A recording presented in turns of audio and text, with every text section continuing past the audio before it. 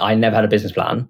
I didn't know you could raise money. And also I was a 19-year-old kid without a plan. No one was going to give me money. Like, it just wasn't going to happen.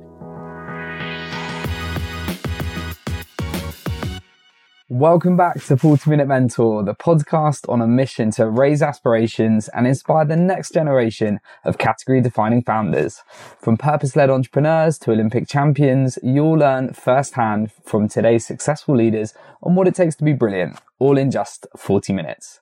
Today, I'm joined by Simmy Dhillon, founder of Simmy, the solution to eating well every day.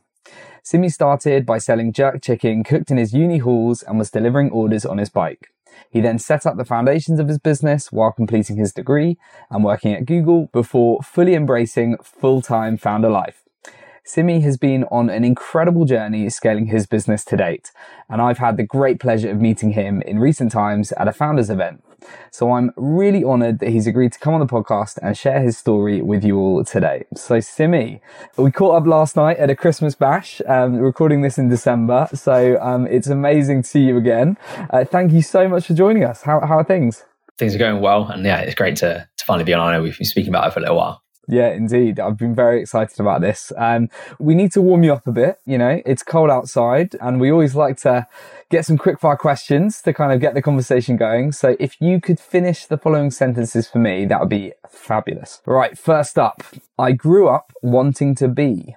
I was meant to be quickfire, but I'll say first a footballer, then an entrepreneur. And in between, I thought about finance as well. So kind of a banker, I guess. Okay. Right. We'll dig into that a bit more in a minute. A misconception people have about me is that I love cooking. I feel like I've got a bit of cooking PTSD after cooking so much. Fatigued. I do love eating. Amazing. I love eating too. I'm definitely not as good a cook as you. And I think I prefer consuming food than creating it. The last time I cried was when? So I it was happy tears. So I was kind of just like reflecting about how far we'd come. And I was actually just sitting in a little home gym that we have. And halfway through, I was just I don't know why I should have been just doing gym, but I was just thinking about like how far we'd come as like a business and a family. And it was just like a nice moment because I feel like I don't really stop to reflect. And it was actually a time where I just deeped everything that's gone on, and it was just a really nice moment. And then I just went back inside afterwards and just didn't say anything to anyone.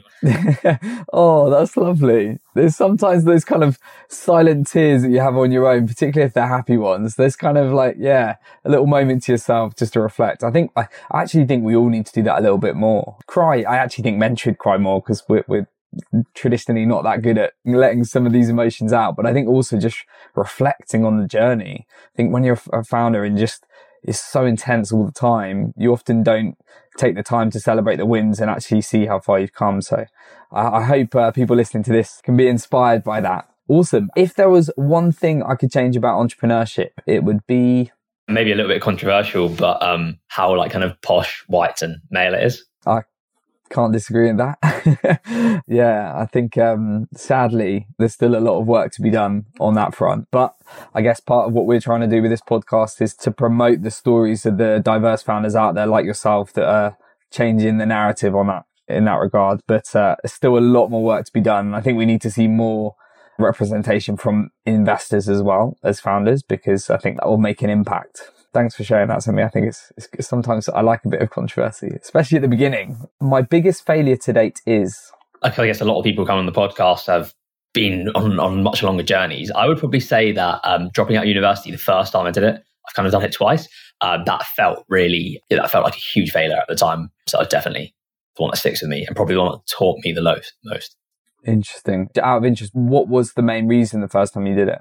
Wrong course, wrong place, but mainly the course. And I was very scared of failing. I was very reluctant. So I actually, even though I hated it on the first week, I stayed for a whole term.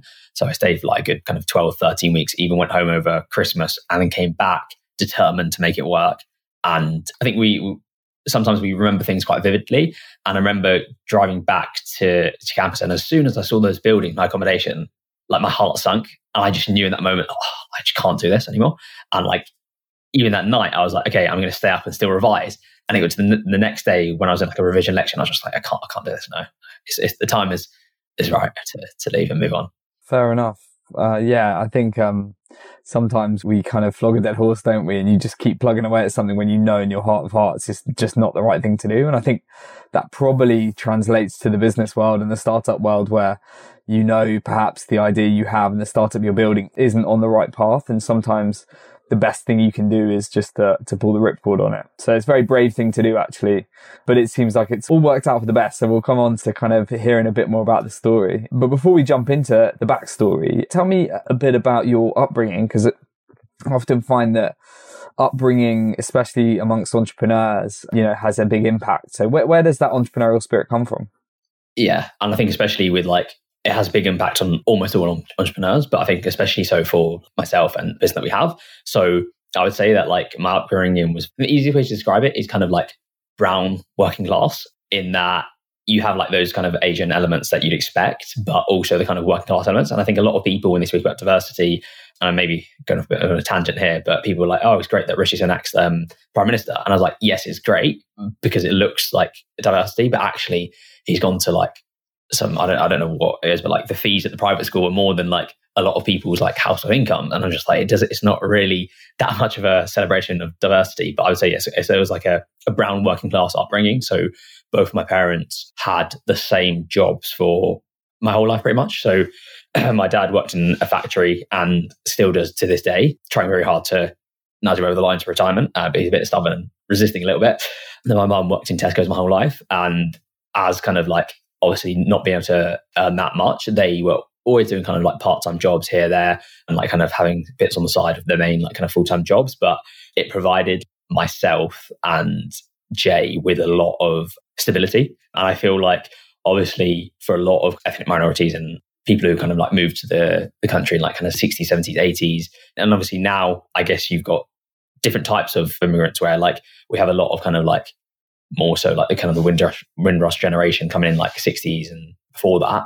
But I feel when you come to the country that, your main kind of objective is kind of survival. And the best way to do that is to be quite safe and just get a job that's pretty safe. And I feel there's nothing really safer than kind of blue collar work is pretty secure, and it's not going to change your life, but it will kind of just give you what you need. Interesting. And I guess that stability over time has clearly created the foundations where you've been felt the ability to go out and be entrepreneurial and maybe take more risk. Do you think those things are linked? I think obviously with myself and Jay, we have this very British Asian working class upbringing where both our parents had typical kind of blue collar jobs. A lot of people I think in the UK have quite a lot of security, whereas obviously there are times when it's tough, and especially now in the cost of living crisis, and there are obviously people who are homeless. But I think for the large majority of people, most people have access to the internet. Most people have access to books through libraries and so on and so forth. And I think you kind of have that kind of safety net. A lot of people do have that safety net. And I feel we had that, which our parents kind of didn't, because they had to kind of do certain jobs to provide that safety net. And it kind of gave us the opportunity to be a bit more kind of ambitious. And we kind of knew that it was quite easy for us to exceed what our parents had done. And I think that actually is a bit of a blessing for us that we had very low expectations put on us. And I think we were both very ambitious, and obviously Jay more so with football and myself more so with academics and entrepreneurship. But our parents were kind of just very supportive, in terms of, my dad would always say kind of as long as you got a roof over your head, food on the table and clothes on your back, I've done my job. And he would always give us a very kind of cliche advice, but it was just always what you put in is what you get out. Those kind of values that, I guess, have made us kind of who we are today. But in terms of that entrepreneurial spark, and I think a lot of people, their parents are entrepreneurs, a crazy amount of entrepreneurs, their parents were doing something, and it might have not been something crazy, but they all had some kind of thing. But my parents, literally nothing, just very secure, safe jobs. But on the other hand, that kind of gave us that safety to go and push on and test and try different things. I also think where we grew up had a big impact on us, so we're from Hitchin, where the business is based now, and it's a small town. And I think it gave us a lot of confidence because, and that's probably where we come back to obviously dropping out of university. When I got there, at school, I'd always been kind of a big fish in a small pond, way ahead of most of my classes. It was just a basic state school. I had a lot of imposter syndrome. And I think the same thing for Jay, where he was I guess the best footballer in his year, the best footballer in the school, in the town, and so on and so forth. And then when you go into like this large world, it is a bit of a shock. But I think it also gave us a lot of confidence that I guess we still have today.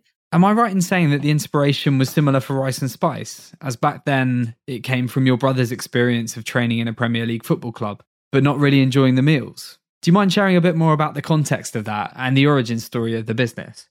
And I guess ultimately how you've taken it from where it was then to where it is today. Yeah, so as like a teenager, Jay was at clubs like Chelsea, like Luton, Stevenage, and those kind of clubs. And they were always kind of like, you need to eat these types of food.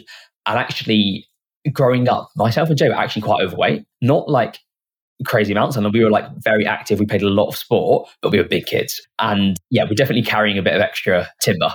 And I think when we went to certain clubs, obviously my dad says this now, and maybe he's exaggerating a bit. I don't think they actually said this. I'd be shocked if they did, but there's crazy things that are said. But he was just like, basically, they would be like, you can't just be feeding your son curry. He needs to be put on this diet plan and so on and so forth. He needs to follow this thing. And it's just like very bland and very boring because obviously parents were working full time. Mum, I guess her job was less intense than dad because he had lots of shifts and like terrible hours they had to work. Mum would always be responsible for cooking, but we couldn't kind of expect her to cook this kind of food that she'd like, is completely alien to her. Like when they're like, have these types of food in these types of ways and like all this nutrition info, which we had no idea anything like calories and macros and all this kind of stuff. And we all are going to have to eat the same food. We're not like we can make certain things for Jay and certain food for like the rest of the family. We all have to eat the same thing. So we basically started kind of like make this hybrid thing where it's just like, it's like our home cooking that we normally have mixed with like these kind of nutrition guidelines. And I think as a family, we kind of like, it forced us to learn more about nutrition. And what we realized is that actually when they're telling us you need this amount of protein and they're giving you this diet plan, you don't need to follow their diet plan. You need to kind of like use the nutrition guidelines in terms of the calories and macros, but actually you can do whatever you want around that.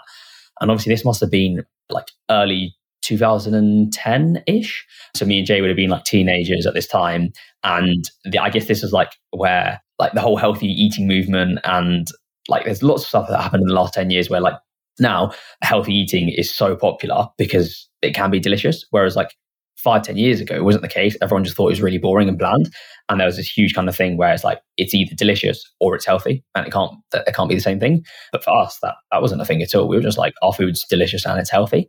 So we were just making like, obviously what Rice and Spice became is that the meals that we actually were eating ourselves at home. And I think there were points where Jay, for example, when he was like a bit older, he would be taking meals into training with the first team at Stevenage, or he was like an under 18 and so on and so forth. And other guys were like, can we get some of that? Like looks great. Like, can you bring us something? We'll pay you for it. And Mum was just like, oh no, it's fine. Like, I'll just make extra portion. You don't need to pay us for it, because a lot of the guys who were asking for it were guys who were from London who were living in digs. And it's like, Mum's just like, I can't really charge them. They're not earning lots of money. They're just kids kind of thing. So yeah, we would do meals for some of the other players as well, but it wasn't a business. We weren't charging anyone. So yeah, we did that for a little bit. And that was kind of maybe like something that sparked in my head as like the entrepreneur in the family. We can make a business out of this. But yeah, it wasn't until later that we actually started Rice and Spice. Nice. I'd love to hear a bit more about the evolution of Rice and Spice, as I know that you took some time out of uni to dedicate to that process. Tell us a bit about that. And also, what is your elevator pitch for the business today? Yeah, so I guess in a sentence, Simmy is now like a healthy meal delivery service for like the time, taste and health conscious. But going back to actually when it started, when I dropped out of university, I did the most mind-numbing admin job that you could ever imagine. It was so bad. And whilst I was there, I was obviously working with adults, and I was like, I see what they were buying for lunch. And I was like, I'm sure I could sell them like something better, more delicious. And I went home and I was like, I tested some recipes with Mum, and I was like, I'm going to make this and sell it to them.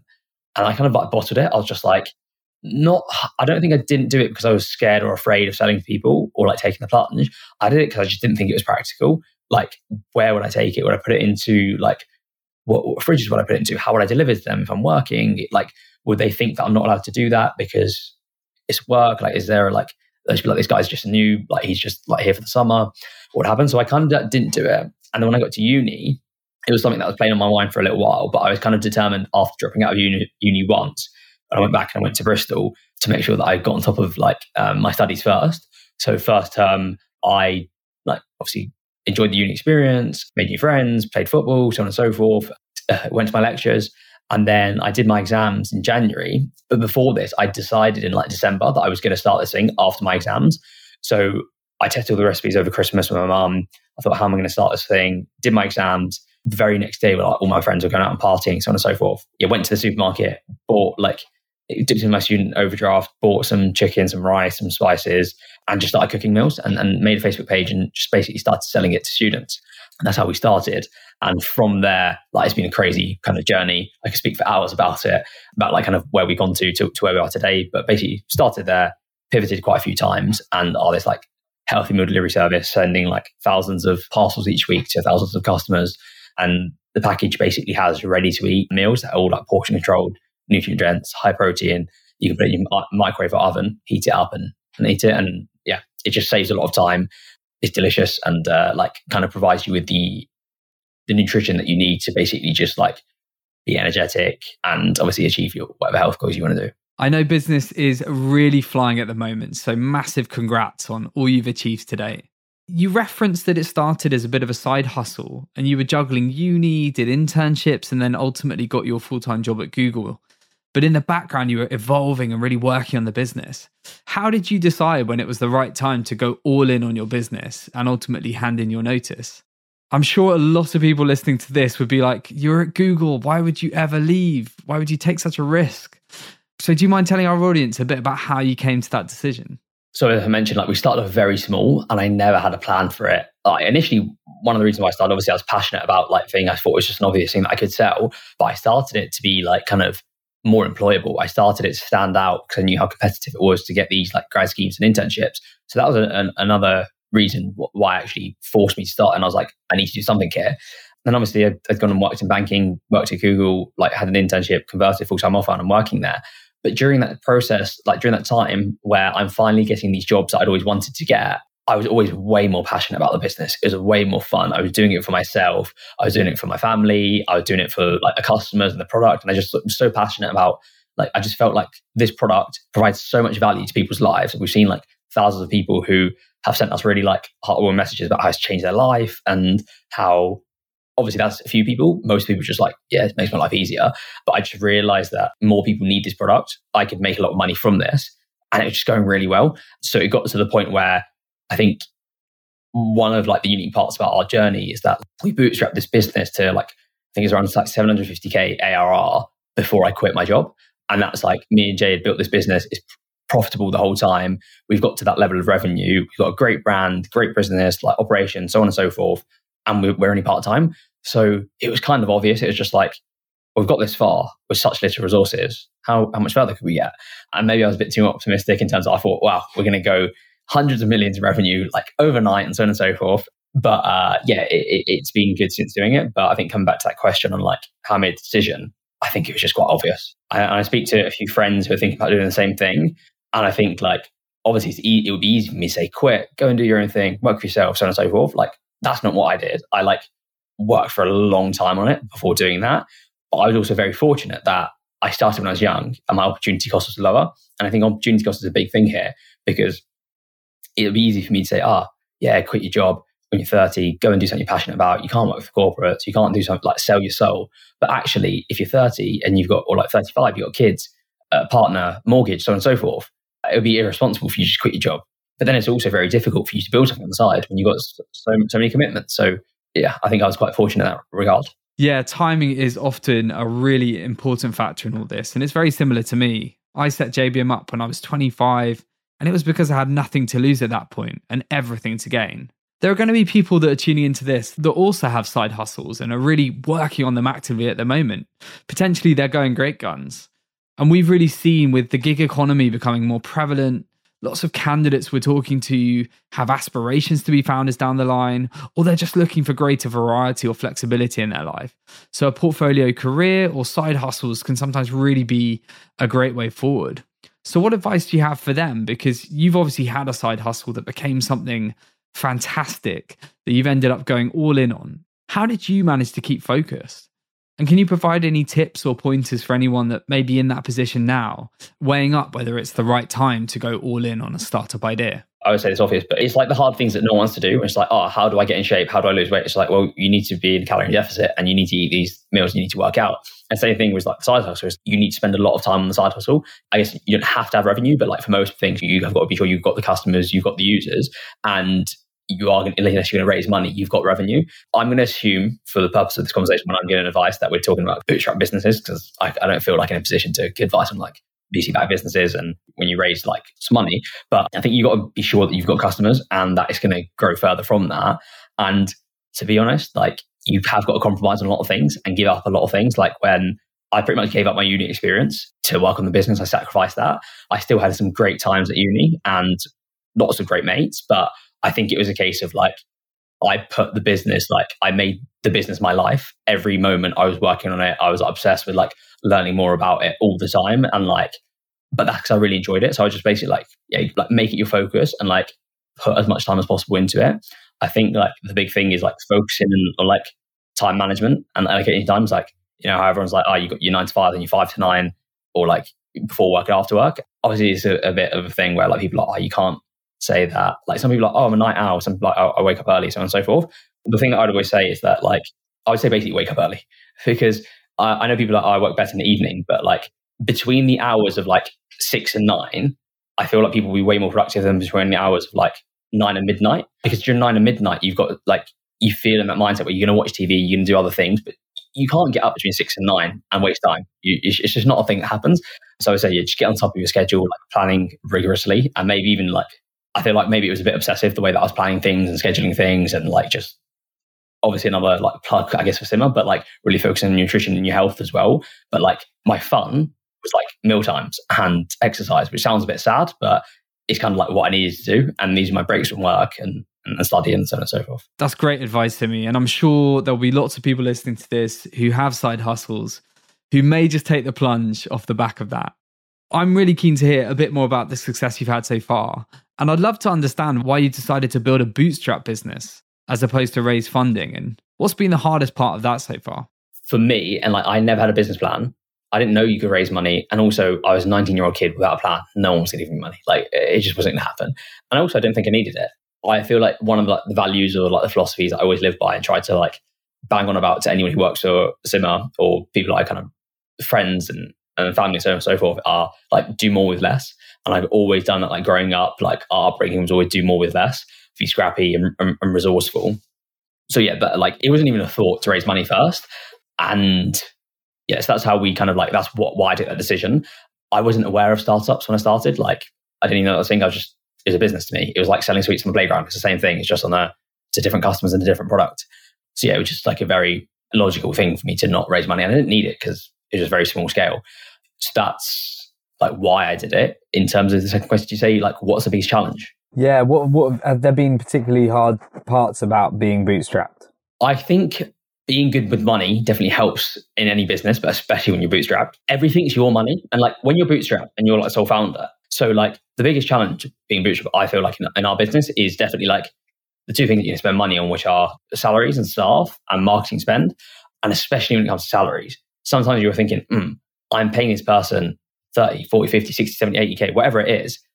And you're like, that's coming out of my pocket. I'm literally paying them to do something. So you're really going to scrutinize that work, which can be dangerous because like you might like be too harsh and like they might be like, well, I can go earn that money or more elsewhere and I won't be scrutinized so much. But it's obviously about getting the right people. So I definitely think like hiring when you're bootstrapped is a huge challenge, and especially in roles that don't directly like generate revenue. For us, I think it's quite easy to hire for like kitchen staff because we're like, okay, we've got the revenue in, we need to produce these things. Your salary or your like labor is going to come out of revenue, which is fine.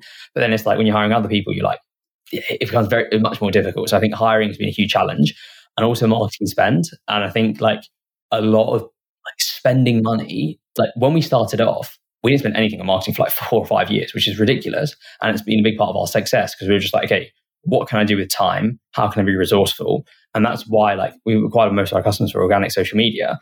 And obviously there is the cost to that. The cost is time, but you're also gaining skills through that. So yeah, that's like being bootstrapped forced us to be resourceful. But the big challenges are like marketing and hiring, I believe. When it's come to operations, we've obviously had to spend a lot of money, but I don't think there's been a hesitation there really, because it's always looked at as an investment, I think, and something that's necessary. Yeah, as a search firm that places COOs into startups and scale-ups, you really can see the difference when a startup has a world-class operations function or when they don't, because things can go horribly wrong when they don't have the right people, systems, and processes in place. It's not really something you want to skimp on, is it? That's great advice. So thank you so much for that. I really hope you're enjoying today's episode so far. But before we continue hearing from today's mentor, I wanted to take a minute to give a shout out to our series sponsors, Alchemist. Alchemist is an industry-leading learning and development company using immersive and interactive experiences to help increase employee engagement, levels of happiness, and achievement across your teams and overall productivity. Alchemist presents L&D departments with an opportunity to innovate and be bold in their approaches to blended learning. If you love the sound of this as much as we do here at JBM, then head over to thisisalchemist.com/40-minute mentor to learn more. And now back to our 40-minute mentor. I think a lot of what you have said resonated with my own experience, and I'm sure with many others that are listening. So I've got to ask, would you ever consider raising from VCs or angels? Is that part of the grand plan? I definitely would consider it. My preference is definitely not to. Like, if you could be a unicorn without raising any money, that's obviously the dream. But it's a kind of like, where do we want to get to and how much do we need in order to get there? So obviously the plan is always reinvest profits and grow as much as we can without that.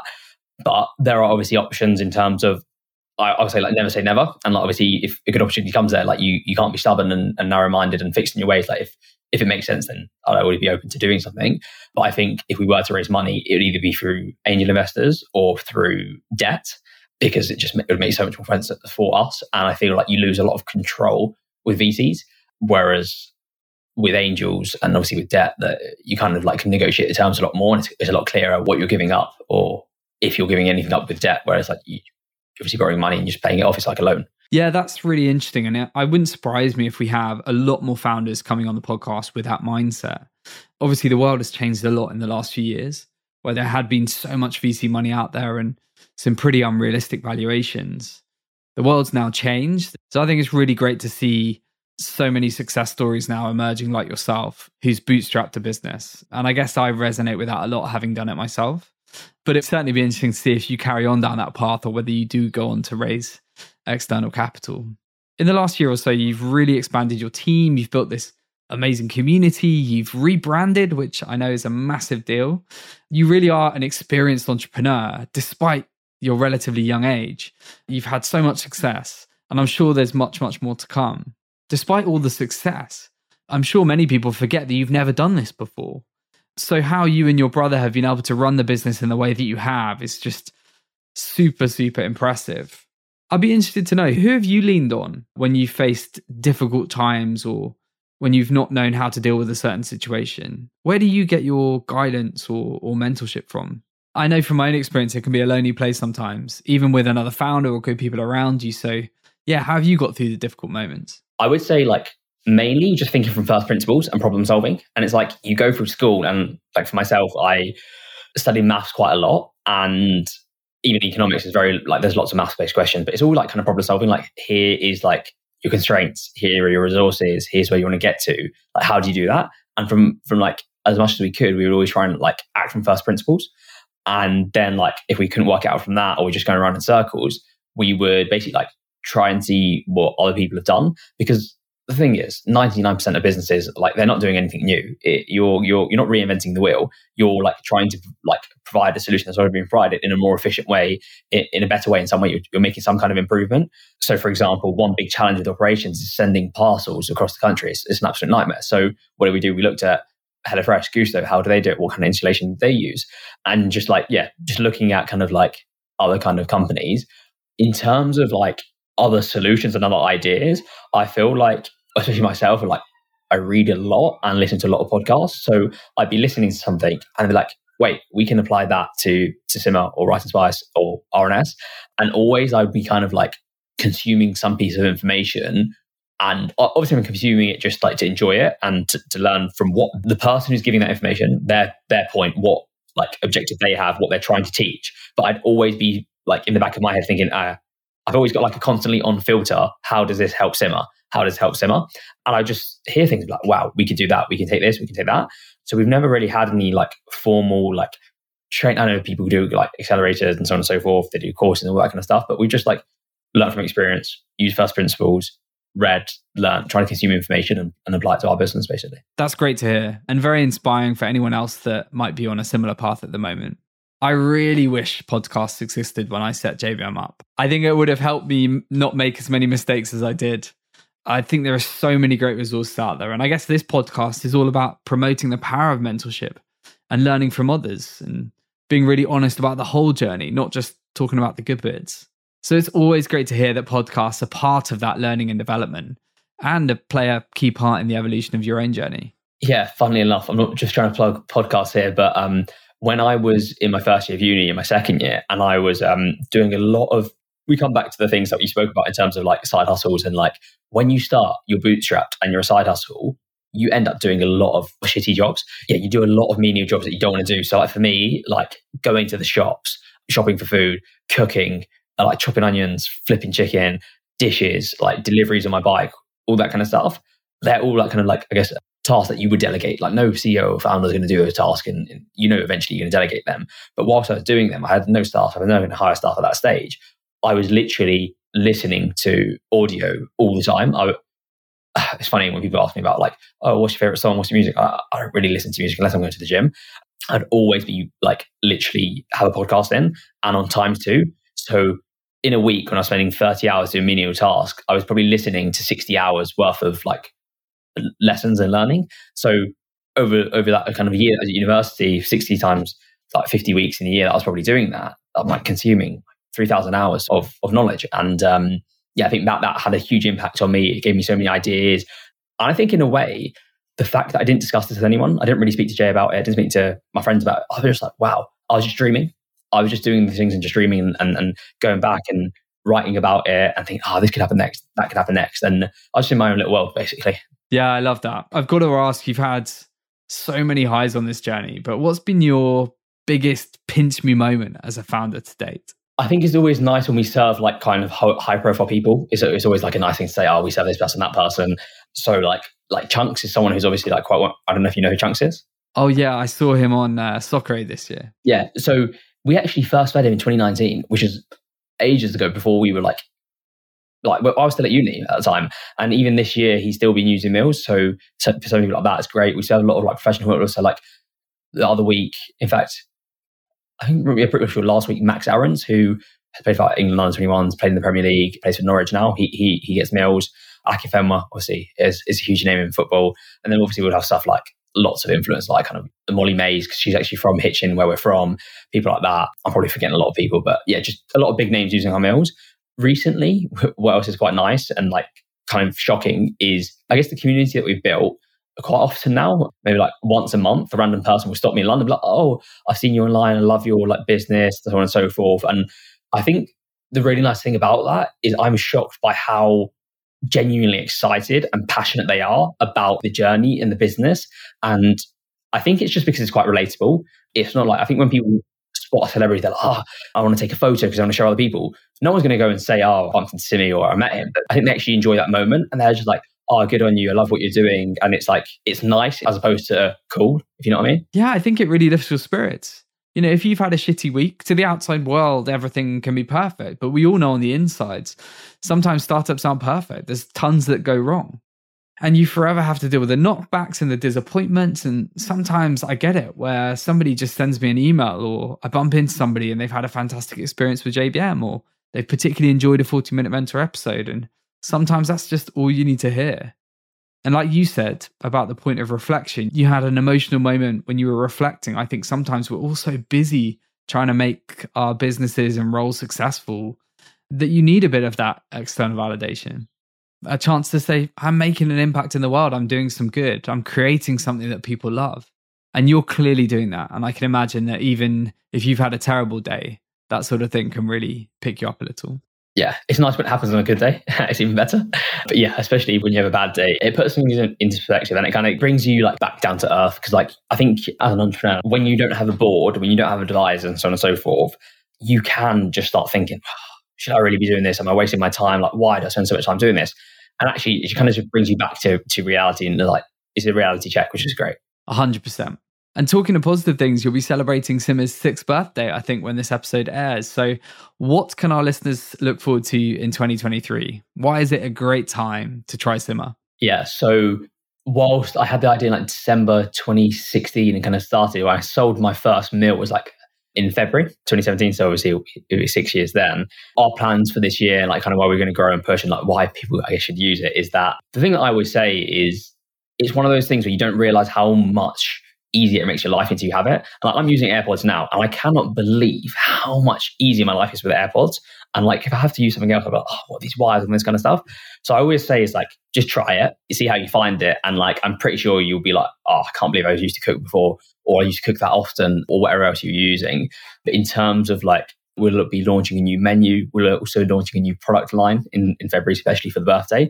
And we'll also have a cheeky discount as well. We'll have a JBM50, we'll sort out JBM50 code. So the thing that we always say is like, we're literally happy to give you 50% off your first week, because it's like, it's a no-brainer. You're having chef-made meals delivered to your door for like £3.50 a meal effectively. And then you continue to get 25% off for your next month. And we basically want to get to customers to that point where we're just like, okay, let's get as many people as possible to try it. Some people are just like, this isn't for me. It's not to my taste. I prefer cooking. That's fine. And that's great. It's not for you. But then when you get past that first month, you're like, wow, like, and I've got so many mates who I'm just like, I like to say to them, oh, here, have a couple free meals. If you want to sign up afterwards, here's a discount. And they're just like, they have to accept the free meals. And it's ridiculous, the conversion off that. They're just like, why did I not do this before? And it's quite funny actually that friends are sometimes a bit more skeptical. And especially when I first started, the amount of friends were just like, why would I pay Simmy to cook? Because I can do it myself. And especially because it's a friend. And obviously like the people who end up signing up most aren't friends. It's like people who kind of see you as what you've done and like they're a bit more objective. Yeah, I'm so excited to try it and get the team to as well. So we'll definitely make use of the code. Thank you so much. And I'm hoping you'll get tons of customers off the back of this episode from our very loyal 40-Minute Mentor audience. So if you are hearing this, do make the most of it. The other thing that made me chuckle with what you just said is that I absolutely love my AirPods, right? And I lost them in my house recently, and I've been using these old school headphones with wires, which is just so annoying. This is the first podcast I've recorded in 2 years without my AirPods. It's a real first world problem, I know. But it's so true that when you find something that you love, and I'm sure this has been the case for Simmer for many people, it's really hard to go back once you've crossed the divide and you've tried something that changes your life. So I'm feeling that situation right now with the headphone situation. Yeah. And another thing I'd say on that is just like, I'm a big believer, and like when you came back to like advice for side hustles and so on and so forth, like I'm a huge believer in like my time's so valuable and I need to like protect it at all costs. And I always try where possible is like try to make like decisions that reduce the need to make further decisions. So I was just like, okay, Simmer is the one decision each week where I log in, pick my choices in like 3 minutes. I don't need to make any more decisions. I don't need to think, what shop am I going to? How much am I going to spend? What am I going to cook? When am I going to cook? Do I actually like? Do I need to weigh this out? Am I eating the right portion size? All of these decisions that create a lot of kind of anxiety and like the choice anxiety is a huge thing. It's just gone. It's that one decision that saves that makes your life indefinitely easier. So yeah, that's a big thing for me as well personally. Yeah, I love that. I don't know if everyone will know this, but obviously you mentioned Jay, your brother, already, but also your mother works with you as well, if I'm not mistaken. So just a quick one for anyone listening that may be contemplating starting a family business. How's that experience been, and what's been the best and the worst bits of working with your loved ones? Yeah, I think for most people, whenever people ask about it, everyone's just like, how does it work? I couldn't ever work with my family. I think for the majority of people, it wouldn't work. I think we have a very unique family dynamic where I was actually speaking to someone about this last night, but I'm the youngest, but I'm kind of the one in charge, which is a weird dynamic, but it just works really well. And myself and my brother are best mates, and we trust each other so much. And whilst we argue and fight all the time, we know that the longest we can stay mad at each other is for an hour on a really bad day. Otherwise, it's just a matter of seconds. And I think it just gives you a lot of trust, a lot of kind of certainty. So yeah, it's been really great. But also, if I'm being honest, if that was a necessity, no one else was going to work for me. I was 19 years old and I was just like, guys, can you start this in Hitchin? Because I was in Bristol. And the funny thing is, and I always bring this up to Jay, but is I said, Jay, hey, this is working really well. Do you want to start this in Hitchin with mum? And he was just like, nah. I was like, what do you mean nah? And he was just nah, don't want to do it. Can't be bothered. So I was just like, okay, I'm going to get mum to do it. I didn't tell Jay. I was like, Mum, can you start doing these things? I'll send orders over to you. And I knew that Jay would obviously help out. So within a couple of days, he was on board and helping out. And he's really grown into it and like really like loves being part of it now. And like obviously really grown into the role and like he's like very much co-founder. Was when we started, it was just like I kind of strong-armed him to help him. Thanks so much for sharing that to me. I think it's amazing to see that you can have really positive experiences of working with your family. And it's clearly going from strength to strength with that dynamic you have, which is awesome. My final question before we get to our wrap up is about personal branding. For anyone that doesn't know you, you've built this really impressive social media presence. You're part of the LinkedIn Creator Accelerator, and I've really enjoyed seeing all your content. And looking at how you market Simmy, I know there's some real creative hustling in there because you didn't spend much on marketing in the early years. So what benefits have you seen from investing in your personal brand for yourself and for the business? And can you share any quick tips for anybody that's maybe trying to put themselves out there more? Yeah, I think like the easy thing that you can say is just like people buy from people. And it's the most simple thing, but it's just like, it's going to be so much easier to sell your product as a person. So something that we've always been like really big on. So yeah, no, so people buy from people. So it's just like, it's so obvious like why you wouldn't do it. You build yourself as like a thought leader in the space. You build yourself as someone of like authority. So it can bring up things like podcast like appearances. It can bring up like awards, like speaking events, and like even myself now, I'm like paid to create content for other brands, which is great. So again, you can make money for it as well. So yeah, I think there's just so many like obvious benefits from it, and like it helps your business. It can generate more like income for yourself, and obviously like more contacts and kind of connections. So even if you're looking at not even just selling, but raising money, again, you're going to like be in such a better position. And even if you're not a entrepreneur, but you're an individual, like very few people who are like employees or like working for a startup think about personal brand, but actually think about getting your next job. Having a personal brand will help you with that. It kind of comes like your CV in a way. Yeah. In terms of tips on that, I think we have like always been very kind of like just storytellers and telling our story. So I think the reason why people have really like resonated with it and like buy into it is because it's just being ourselves. And I think a lot of people try to be someone they're not. They're like, on Instagram, I need to be cool. On TikTok, I need to be silly. On LinkedIn, I need to be serious. But it's just like, you can be the same person on all platforms, just be yourself. And obviously it helps when like you're different or unique in some way and you really lean into your like your differences, or like if you want to call it a niche, you lean into that. But for me, it's obviously about like this, like being like a working class brown young founder and just doing something you love and being passionate about it and telling stories in the way and like not taking yourself too seriously and just being like to the point and like, just basically being yourself. That's great advice. I think being your authentic self is absolutely key to building a personal brand. And I also think just getting going and being consistent is essential. And I think if you do kind of build that habit, you'll be surprised at the impact it can have. I've certainly found that. I never would have thought I'd be investing in my personal brand in the way that I have.